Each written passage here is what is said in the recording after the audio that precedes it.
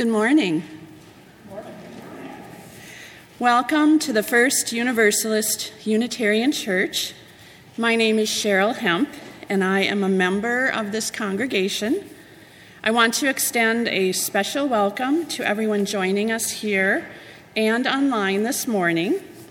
Since 1870, UU Wausau has served as a vital voice for liberal religion in central Wisconsin. We are an intentionally free society that welcomes all people, just as you are, regardless of age, sexual orientation, ethnicity, or economic situation. Wherever you are on life's journey, you are welcome here.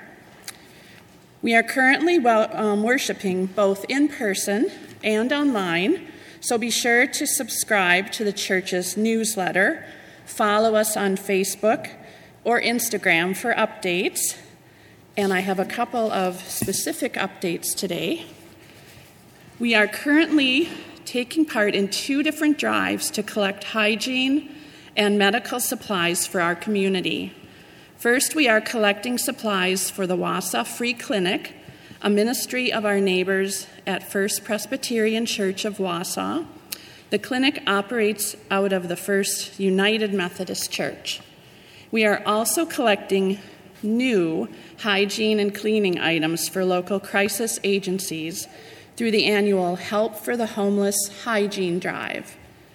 And to help support these valuable and much-needed ministries, please pick up a list of their much-needed supplies available in the atrium and drop off your donations at UU Wausau by the end of this month. And just a personal thing that I noticed this morning, if you are looking for a somewhat humorous spin on Valentine's Day, I looked up UU Valentines online today, and there are some cute UU-themed Valentines if you want to look at them later. So I'd encourage everyone to look. And with that, let us gather our hearts and minds for worship. Please join me in reciting the church's chalice lighting. You will find the words printed in the order of service. We light this chalice for the light of truth, the warmth of love, and the fire of commitment. We light this symbol of our faith as we gather together. And now, if you would please rise as you are able for our opening hymn, number 214, Shabbat Shalom. Number 214.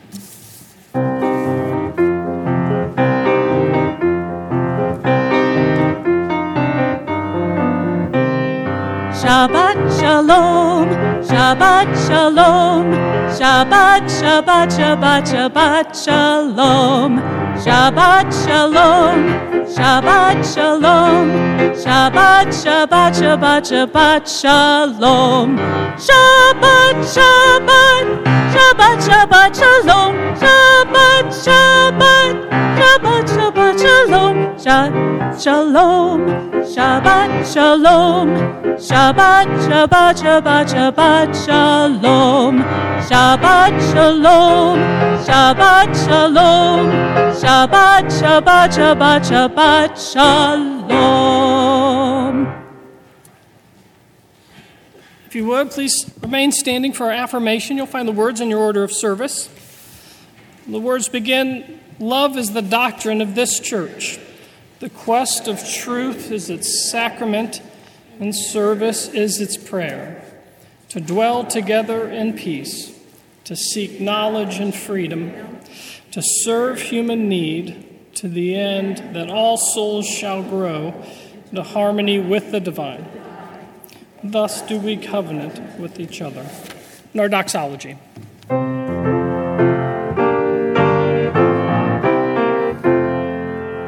From all that dwell below the skies, let songs of hope and faith arise.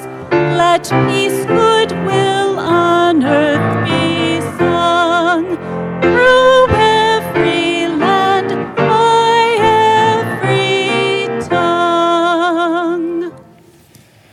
be seated. Good morning. It's very nice to see so many of you on such a cold Wisconsin winter morning. Our congregation is blessed to have welcomed 10 new people into membership. So this is a ceremony that honors the occasion and also honors the memory, the work, the effort of this congregation of people both living and dead. So this ceremony is but a moment in the life of our congregation. And our congregation is a living stream of history. Our strength, our vitality, and joy comes in part from our roots. Those who gave life to the congregation from its founding 152 years ago until today. Before we call upon the new members of this church, I want us all to take a moment and pause and be silent. Call to mind the memory of all the people who you've sat next to in these pews, the people living, the people dead, the clergy and the laity.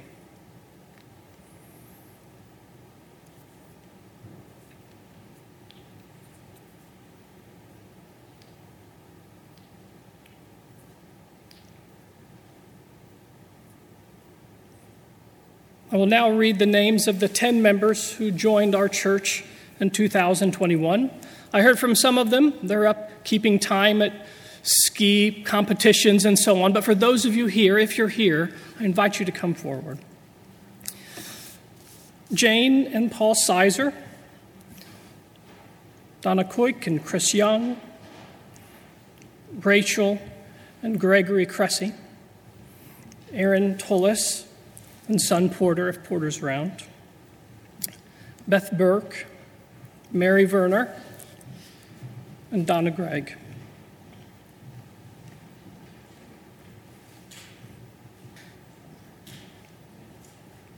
As we balance between our past and future, the roots that gave this congregation life and the story we are all still writing, may we know ourselves not only as people of joy and gratitude, but also as a people of memory and a people of honor.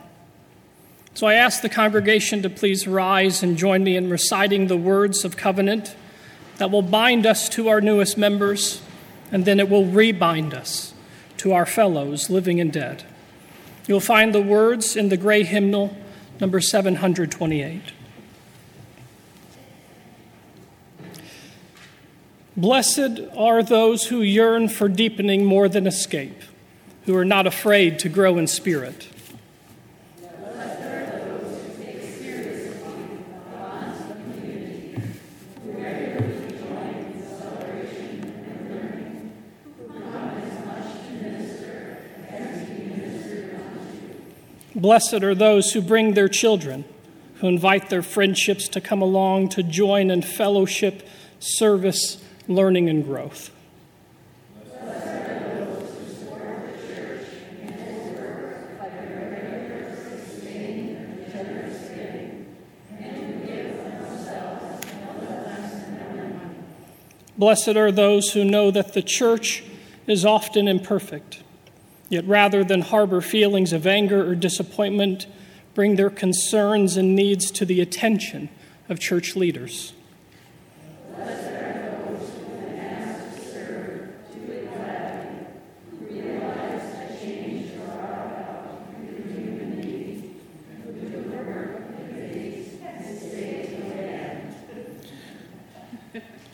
Blessed are those who speak their minds in meetings, who can take and give criticism, who keep alive their sense of humor.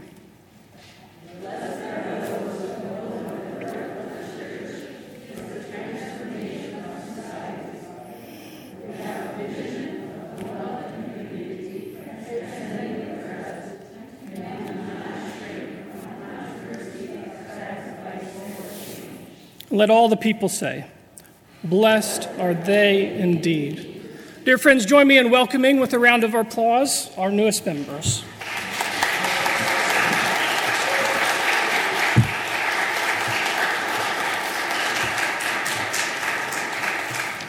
You're welcome to take a seat as we sing our children to their classrooms with our children's song.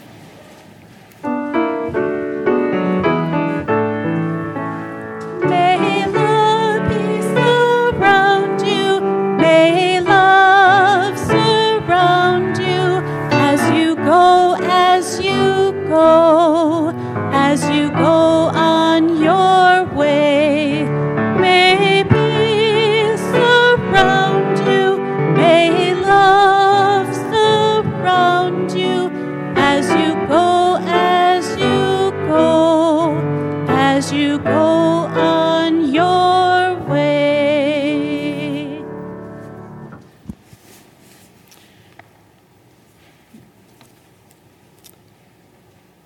The words for our offertory. Let there be an offering to sustain and strengthen this place, which is sacred to so many of us, a community of memory and of hope, for we are now the keepers of the dream. The mission and ministry of UU Wausau is made possible by the generous support of its friends and members.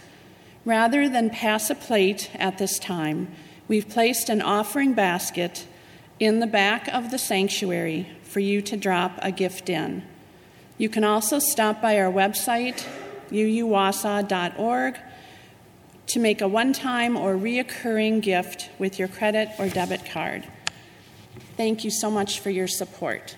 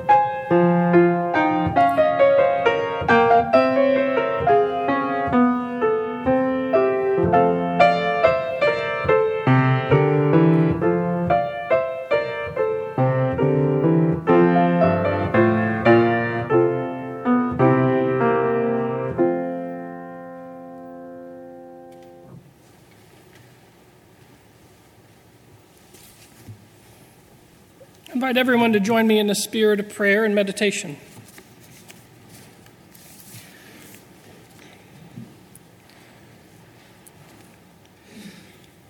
Start by centering your body. I'd like to encourage you to put your feet both flat and firm on the ground. If it is your custom to pray or meditate with your eyes closed, close them now.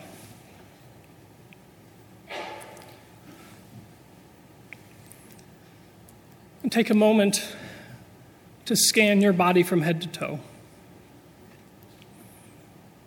The air on the top of your head, your shoulders, any aches, the warmth in your belly, and the seat beneath you. Let us journey into silence with these words. Spirit of healing and compassion, we know that there are many people for whom this life is not good news. We pray that those who are poor will one day feel their burdens lift, that those who hunger will be filled, and those who weep and mourn will know the joy of love in their hearts. We know that healing is a mystery, a weaving of hope, an opportunity and courage that overcomes the fraying, tearing force of wearing down and running out, a victory for order over chaos. We know those who need help, healing for their bodies or their spirits, their relationships or their finances, their homes and communities. We lift up those we love and pray for healing, and those whose pain and fear and loss we have not felt ourselves but know about. Hear now our prayers for those in pain and need and for ourselves. Now, dear friends, let us call to mind all the joys and sorrows in our lives, and let us meditate on them in silence together now.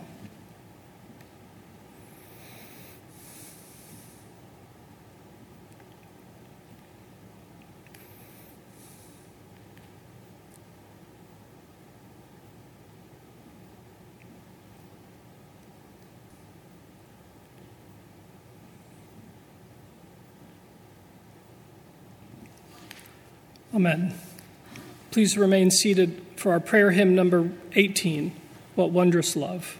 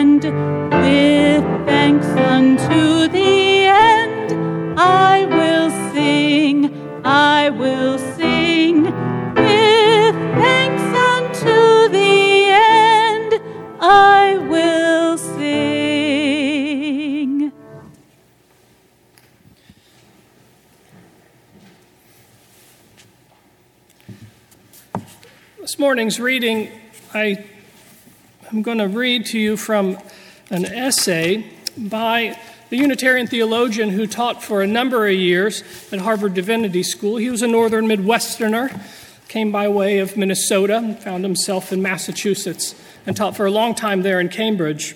If you want an image of him, he was short and fat and bald and always smiling. So imagine a guy like that whenever I read this section. He writes, this is from an essay called The Indispensable Discipline of Social Responsibility. In essence, it's an essay on voluntary associations.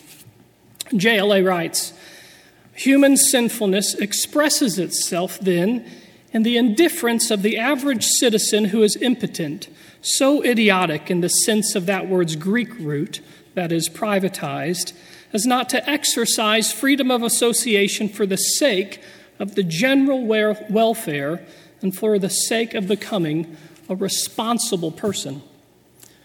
Ernst Troelix has made a distinction that is of prime significance here. He distinguishes between what he calls subjective and objective virtues. Subjective virtues are virtues that can be exhibited in immediate person-to-person relations. Objective virtues require an institution for their expression. Thus, from the larger human perspective, we can say that the isolated good man or woman is a chimera. There is no such thing as the good person as such. There is only the good father or the good mother, the good physician or the good plumber or the good church person or the good citizen. The good person of the subjective virtues, to be sure, provides the personal integrity of the individual. Without it, the viable society would not be possible.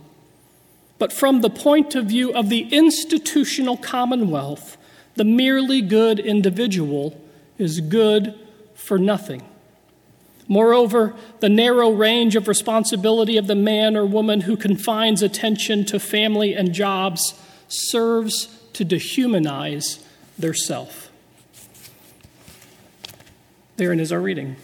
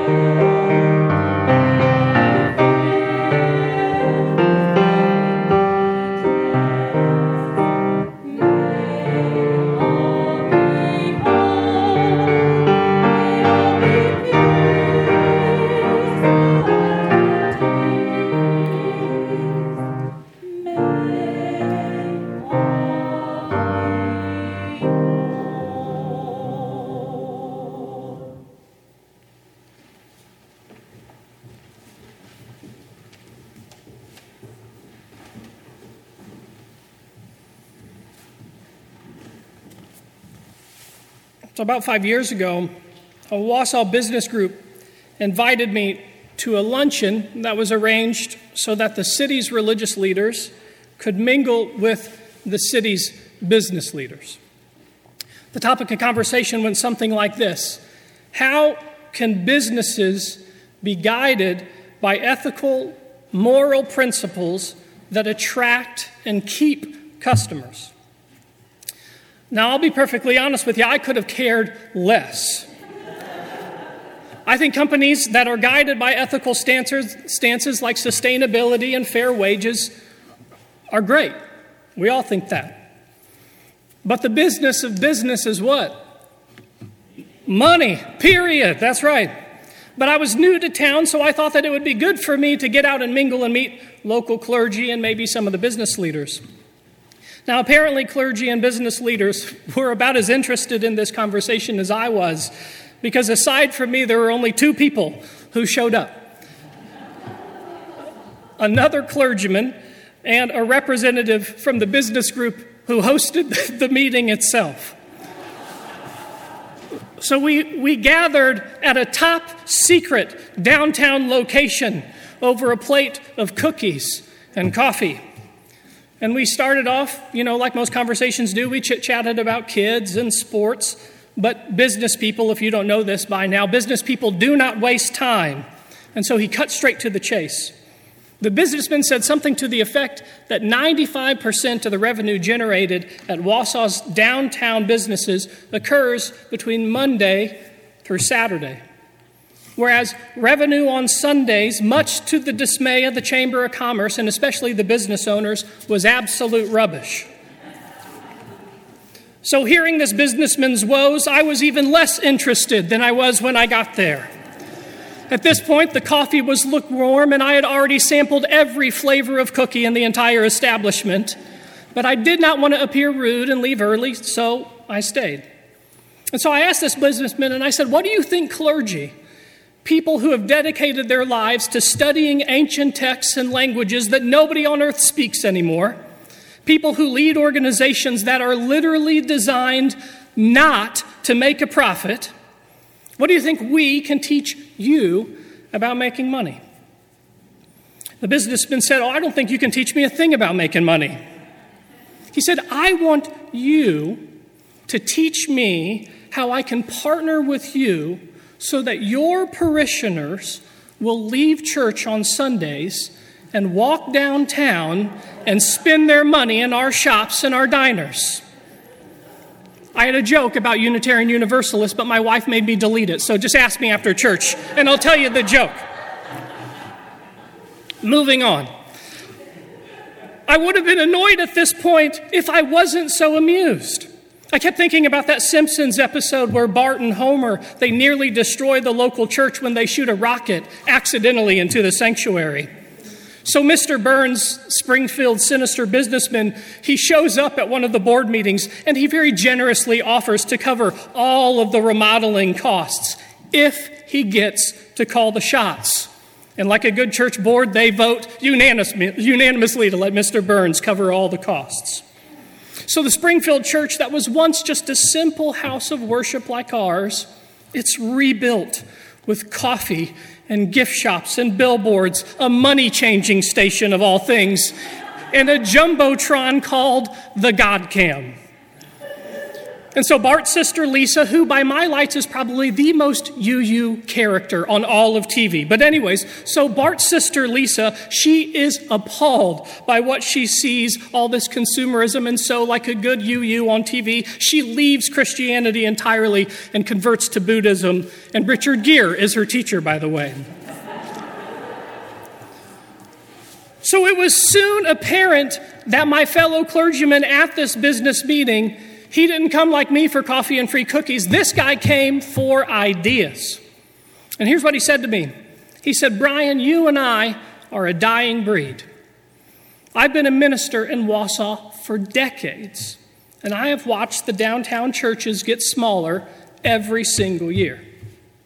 And we don't have Monday through Saturday to make up for Sunday's woes like all these shops and diners."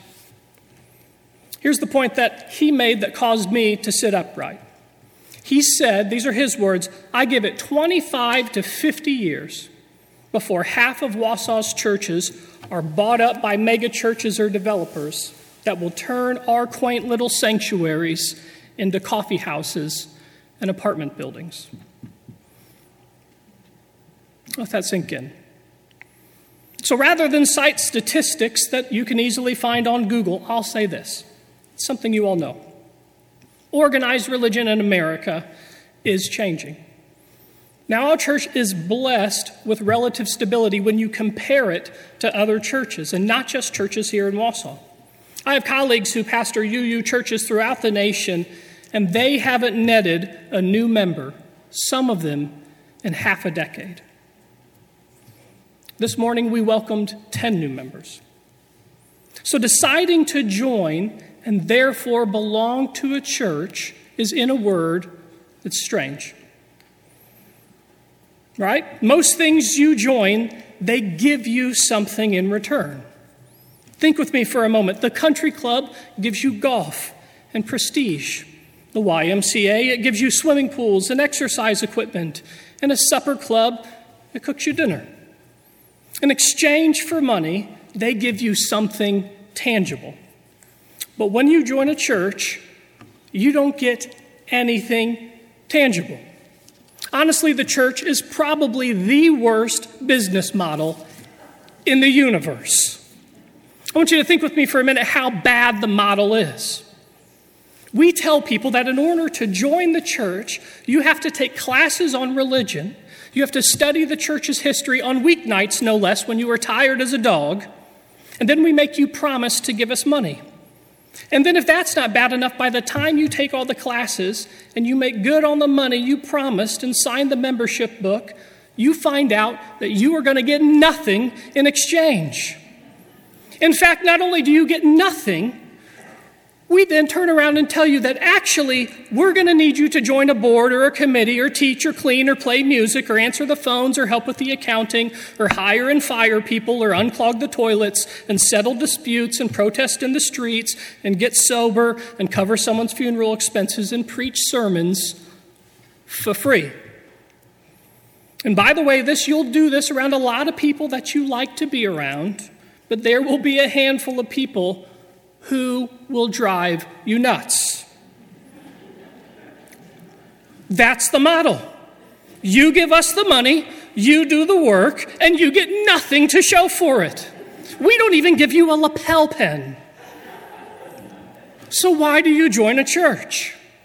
Now, I'm going to give you my 2 cents worth this morning, but that question is better answered by the members of this congregation, the people you're sitting next to. Now, I've known this service was coming since I planned it late last year, and as often happens, whenever I know a service is coming up, I tend to see news stories that seem as though that they were written for the occasion.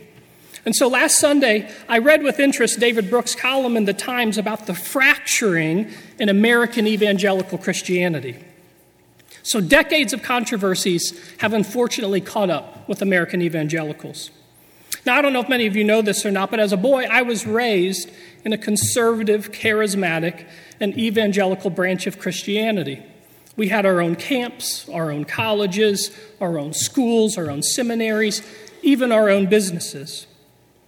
Now, here's a cautionary bit. Many people like to talk about evangelicals, but speaking as someone who lived it, I need to let you know that most people seem pretty ignorant about evangelicals and what they actually believe. And here's the point I want to make. I would encourage you to think of yourself as being in that category if you've never actually practiced it yourself. I make that point because religion, like art, like food, like Aristotle's philosophy, or which Beatles album is the best, it cannot be summed up with assumptions. It's Revolver, by the way. But anyways, you have to dive in, followed by the White Album. But here's the other point. You have to dive in and you have to live it before you can properly diss it.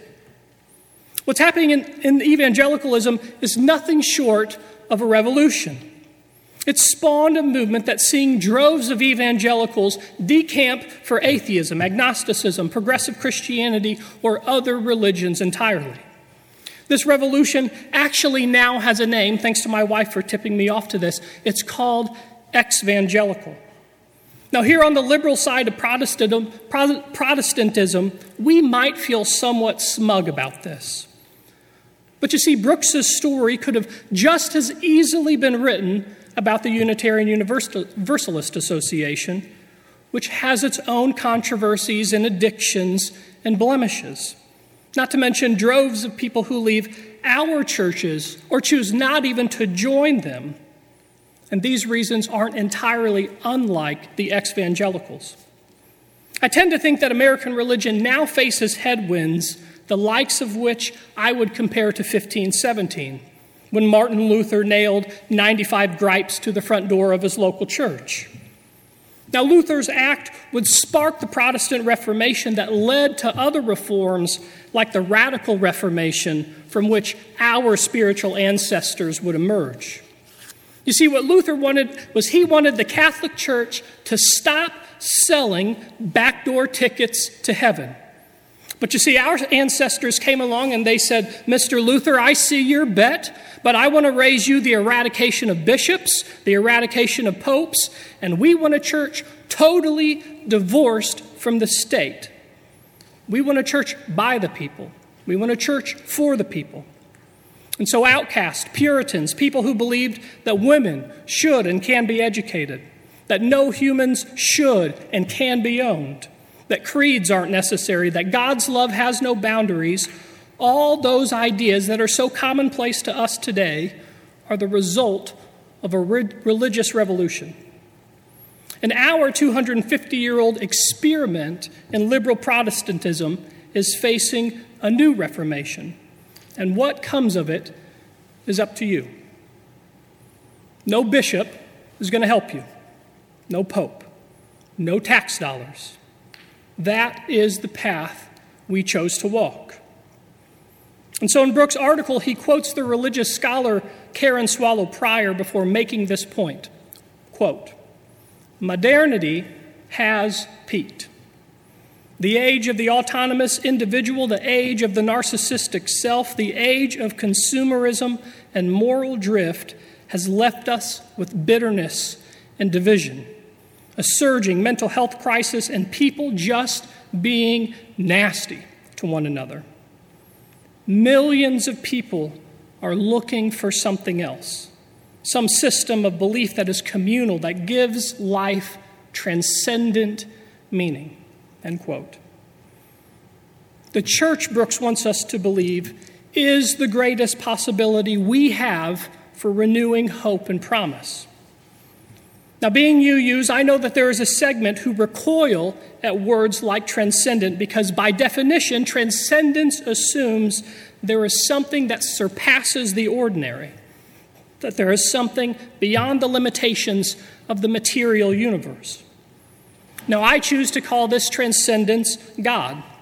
Other people choose to call this transcendence the spirit of life, and some of you might choose to call it absolutely nothing at all. And I'm good with that.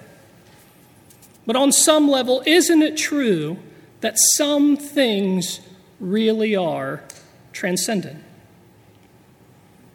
Think about it with me.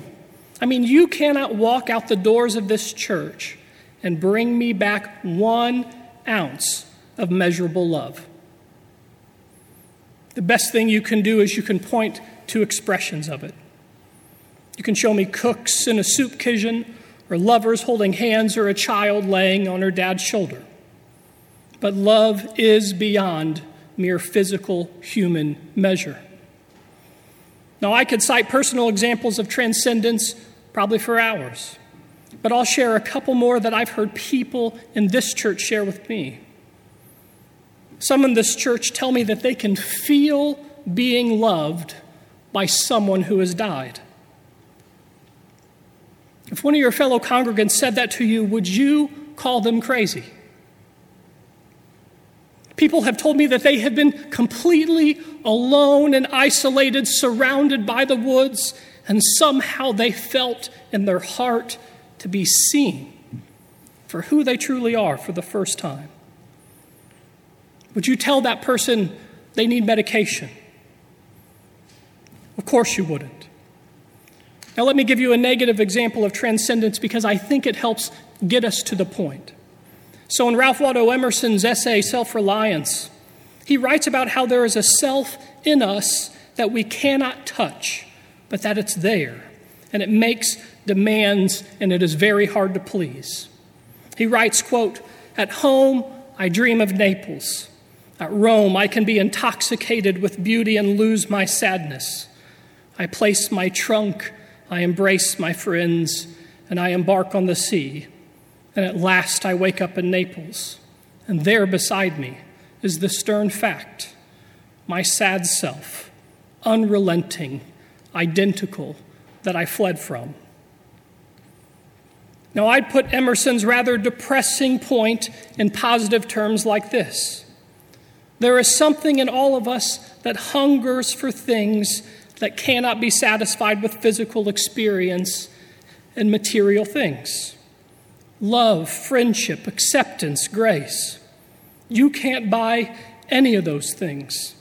And when you try and describe, the best you can do is gesture in their direction. And so what we do in response is we make art and music, we wage wars and sacrifice, and we wed and raise children. All of this in the name of love. And even with all that good stuff, the concept of love, it tends to just slip away. As St. Paul says, love is seen to us as though through a glass darkly. And so the question I started this sermon off with this morning is, why join a church? As we've seen, there's hardly anything tangible you get for belonging to a church. Sure, you're going to get some potluck food from time to time. Maybe you're going to get some hand-me-down skis or a jacket, or if you're lucky, some free babysitting. But ultimately, when you join a church, what do you get? In St. Paul's letter to Timothy, he describes the church, quote, as the household of God. Now, before my atheists tune out and start scrolling Facebook or whatever you do, let's remind ourselves how Paul defines God. Paul says elsewhere in his letter, what? He says, God is love, full stop. So when you join a church, you join a household of love. What Paul is saying is that the mystery of the church exists in the very structure of our community. The mystery of the church is the warmth that you find in others. It's in the relationships you nurture and mend and tend. That is what St. Paul tells the church is. Notice that he doesn't say that the church is a set of dogmatic principles. He also doesn't say that the church is reserved for atheists or agnostics or Buddhists or Christians or Democrats or Republicans or even dog lovers. The church is a household of love. And in this household, by the way, we don't practice relativism or anything goes. We don't even practice pluralism and expect you to believe all the things others do and don't. Our church is the continuation of an ancient family with minds on fire with the principles they embraced, with wills committed to the necessary forms of action and a desire to nurture in ourselves a willingness to choose like-heartedness over like-mindedness. All of us are finite. Our perceptions are limited and distorted. But when we enter into communion with another, we give and receive help in accord with our weakness. And in so doing, we bless and we are blessed through the giving and receiving of compassion and love. Church is a terrible business model, but it's survived wars and schisms because just when we think we have it all figured out, it slips from our hands, and it turns to us and it says, I need you to build a new household of love. That, my friends, is what it means to belong to a church. Amen. Please rise now in spirit or body for our closing hymn, number 131, Love Will Guide Us.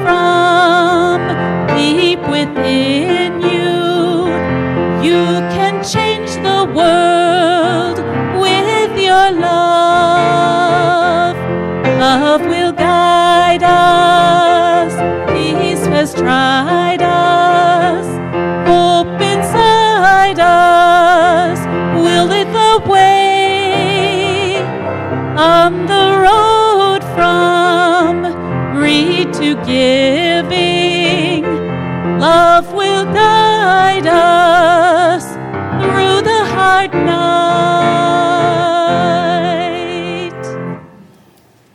If you came here with someone this morning, you're welcome to take their hand now. May the truth that sets us free, and the hope that never dies, and the love that casts out fear, may it lead us forward together until the day spring breaks and all shadows flee away. You're welcome to relax, have a seat, and enjoy the postlude. I'll see you soon.